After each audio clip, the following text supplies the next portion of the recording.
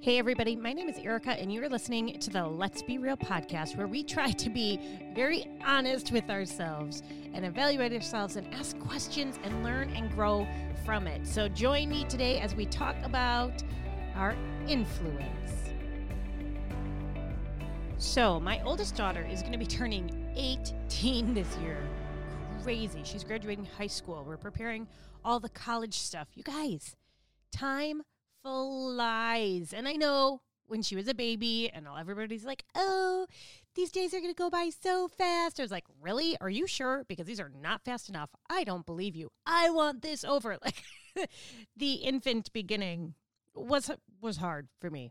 I think it's hard for everybody, especially the littles. But as much as you want to be like, yeah, right, this is going terribly slow, I'm here on the other side-ish to tell you, they go so fast. So get up and play the game and have the conversation and take the snuggles and oh my gosh, because pretty soon you're going to be like, wait, what? How did we get here? All right, that's not what we're talking about today, but just a little PSA for you. When I had my oldest daughter, my life started to change a little bit. She was a C-section, I had surgery, and my body just wasn't really ever the same after that. Now, I understand why, but at the time, doctors, everyone's like, oh, you're just a mom, you're tired. By the time I had my third daughter, 5.5 years later, I was really not feeling well. And I kept getting the, oh, it's in your head, or you're going to grow out of it, or, oh, you've got 3 little kids. Like all of these things that I'm sure many people can relate to.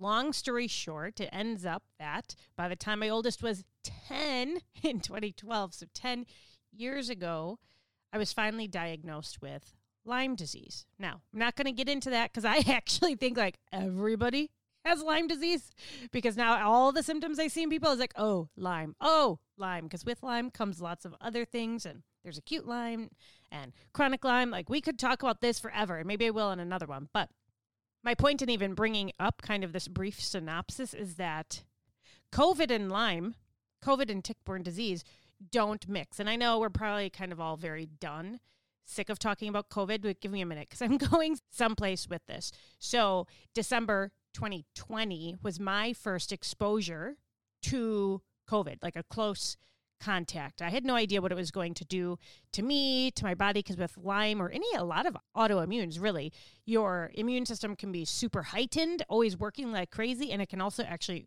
be very suppressed at the same time. Very strange concept, but you get it if you've been there.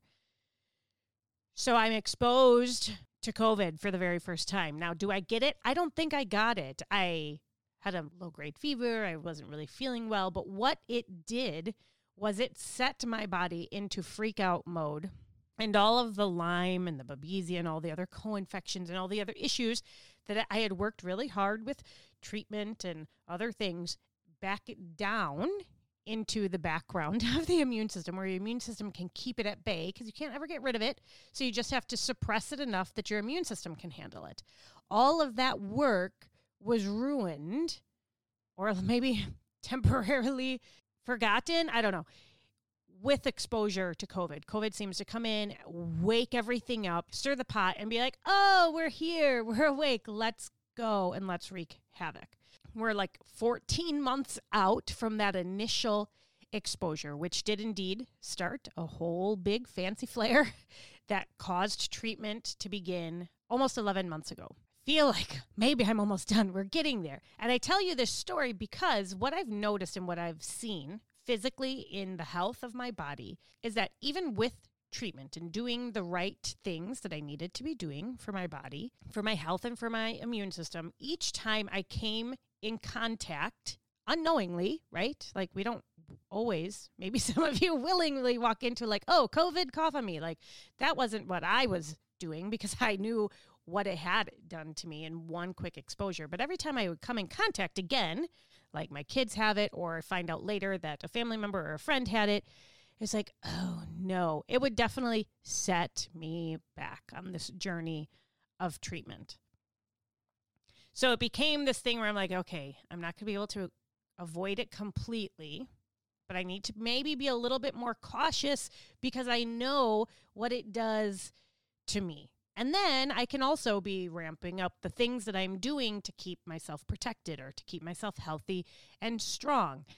Now, I think it's working. I think we're almost done. I think we're on the other side. But I was kind of thinking about this last night as I was going, what in the world am I talking about tomorrow on the podcast?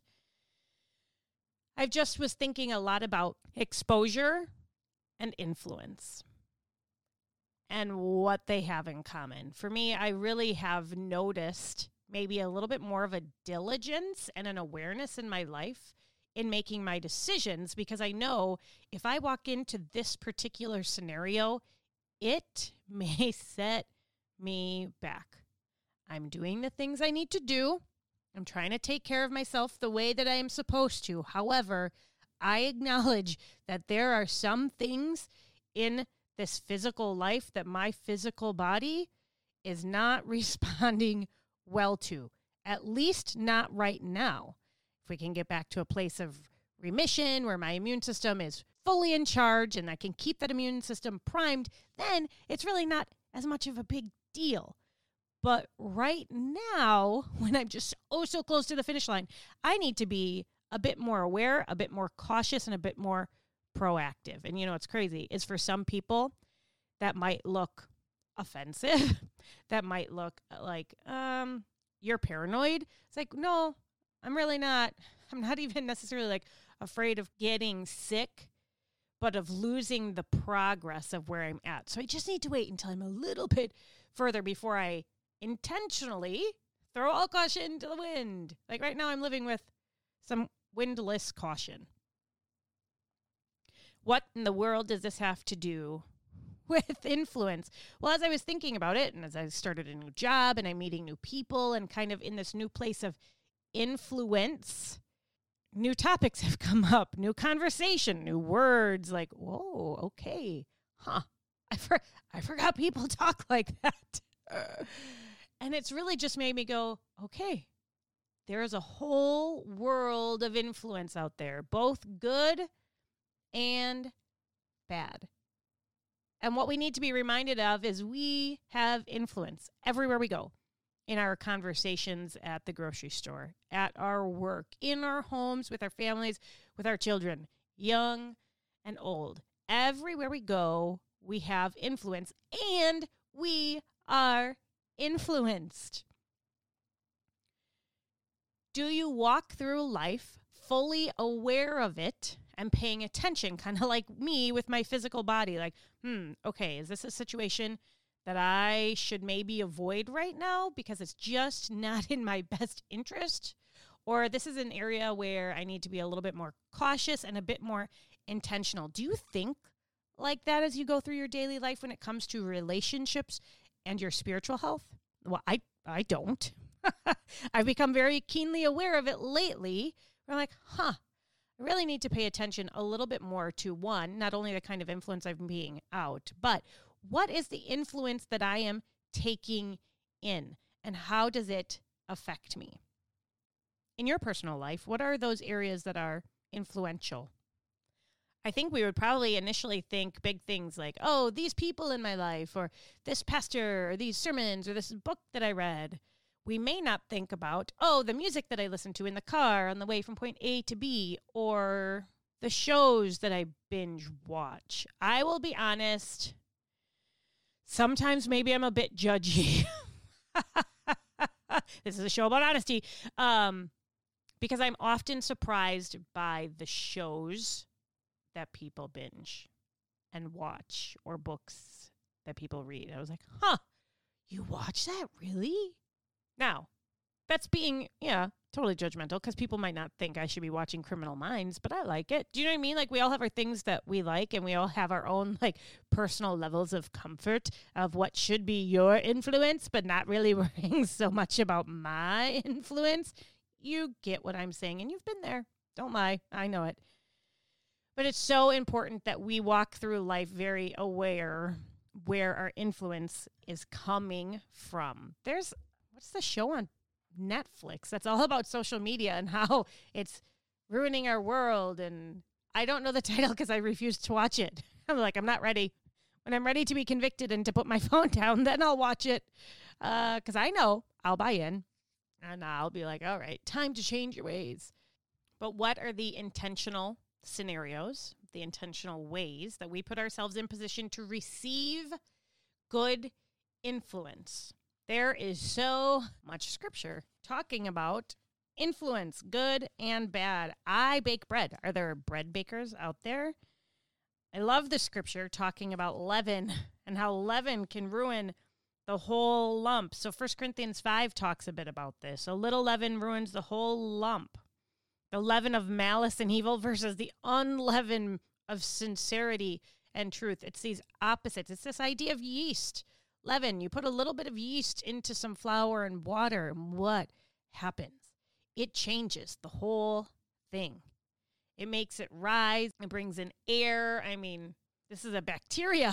This is a bacteria eating and devouring and then putting off gas that impacts and changes the lump of flour. A little bit goes a long way. 1 Corinthians 15 says, do not be deceived. Bad company ruins good morals. We know this. We know all of the different phrases and idioms around it, right? We've got iron sharpens iron. One man sharpens another in Proverbs 27. Proverbs 13:20, whoever walks with the wise becomes wise, but the companion of fools will suffer harm.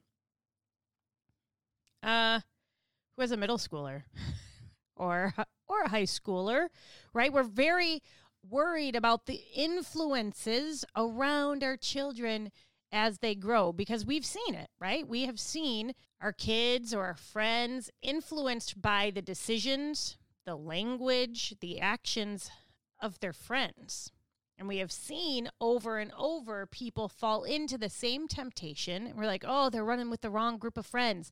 That's a big deal, right? The people we hang out with is a big deal. They influence us. And is it for the good or for the bad? And you know what's funny is I think that we can be all zoned in and paying attention to our children and really like, okay, this is not a good influence. We need to cut ties. Or have you noticed that you now say the words that so-and-so uses, or you talk a lot like that person? Like, we're very aware of the influence in their lives, as we should be, because it is really important. But it's almost as if, I don't know, subconsciously we as adults feel like at some point in time that changes and that we're not really too worried about our own influence, but we see it so clearly when they're young. Like, yeah, they haven't learned this lesson yet. Okay, yes, agreed, they haven't. I don't know if we've always learned it. Maybe we have. Some of us probably in really hard ways. I also just think we're better at hiding it.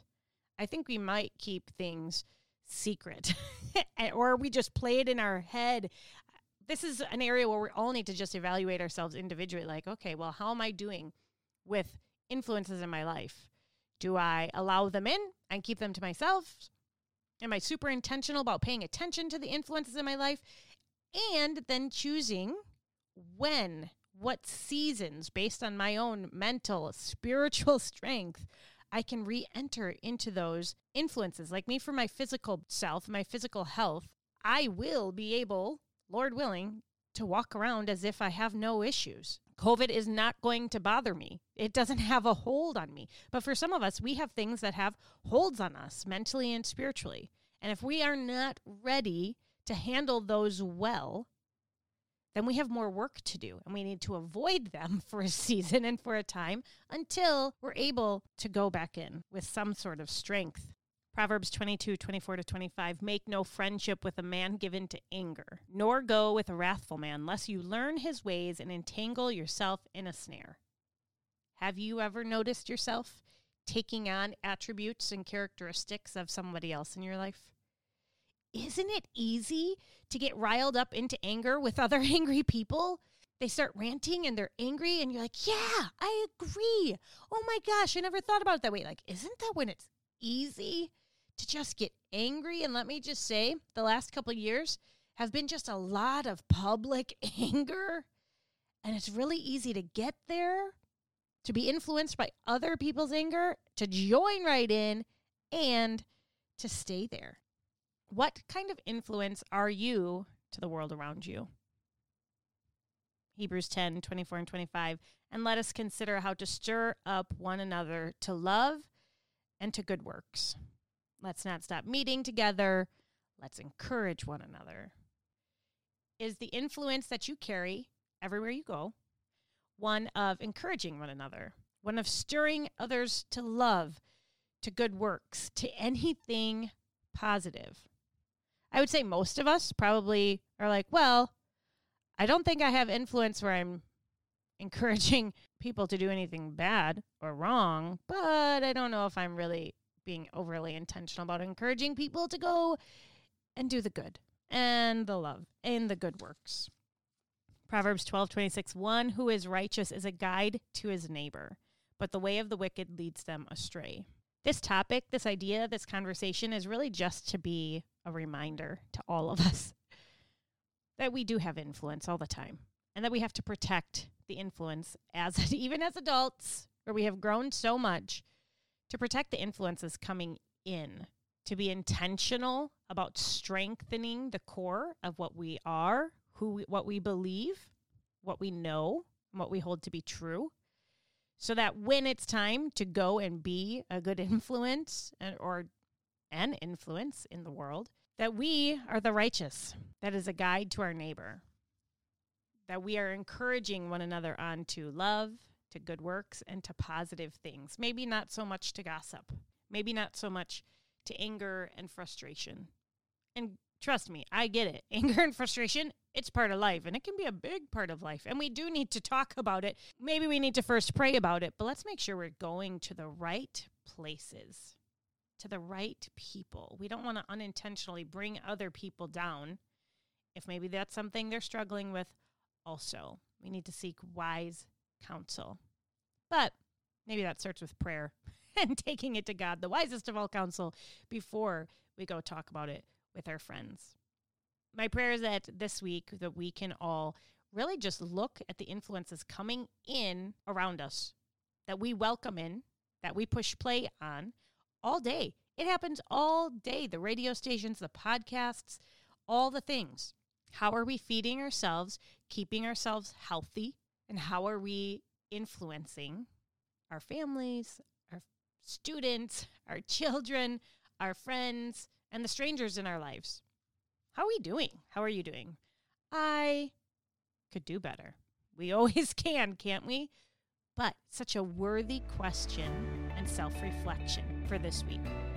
What does my influence look like, both coming in and going out?